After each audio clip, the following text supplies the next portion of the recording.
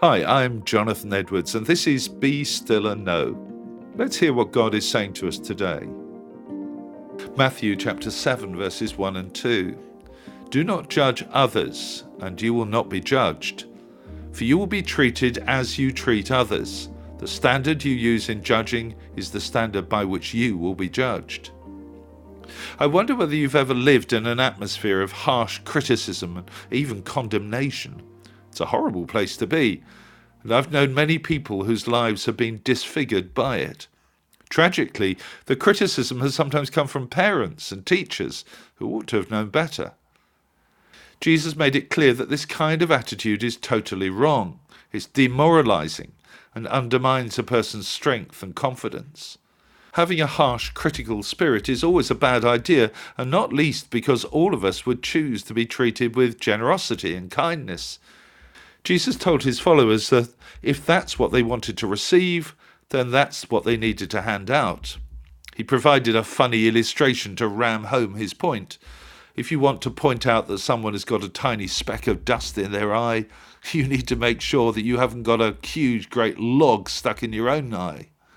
The truth is that it's so easy to spot the failings of others while being blissfully ignorant of our own shortcomings. Jesus wasn't saying that we should never make judgments in life. That's ridiculous. Indeed, he repeatedly demanded that his followers should be discerning and make careful decisions.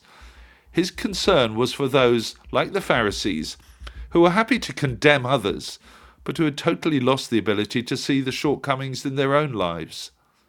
The rabbis of Jesus' time discerned that there were 6 great works that would bring a person credit in this life and profit in the world to come.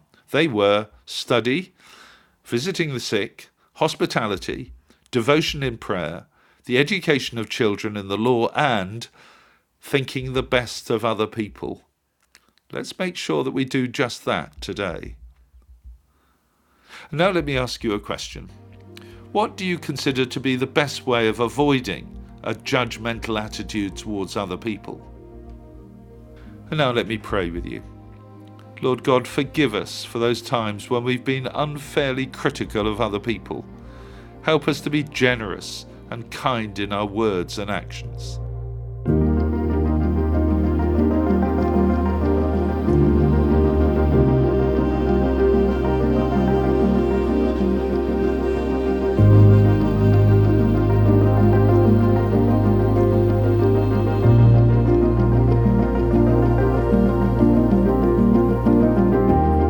Amen. Well, thanks for listening. I do encourage you to join me every day for Be Still and Know here on Premier. And don't forget that the talks are also available on podcast, which you can access at any time. If you'd like to receive a free copy of our magazine, Voice of Hope, which contains all of these devotionals and a great deal more besides, please visit premier.org.uk/Voice of Hope. God bless you. I hope you have a great day.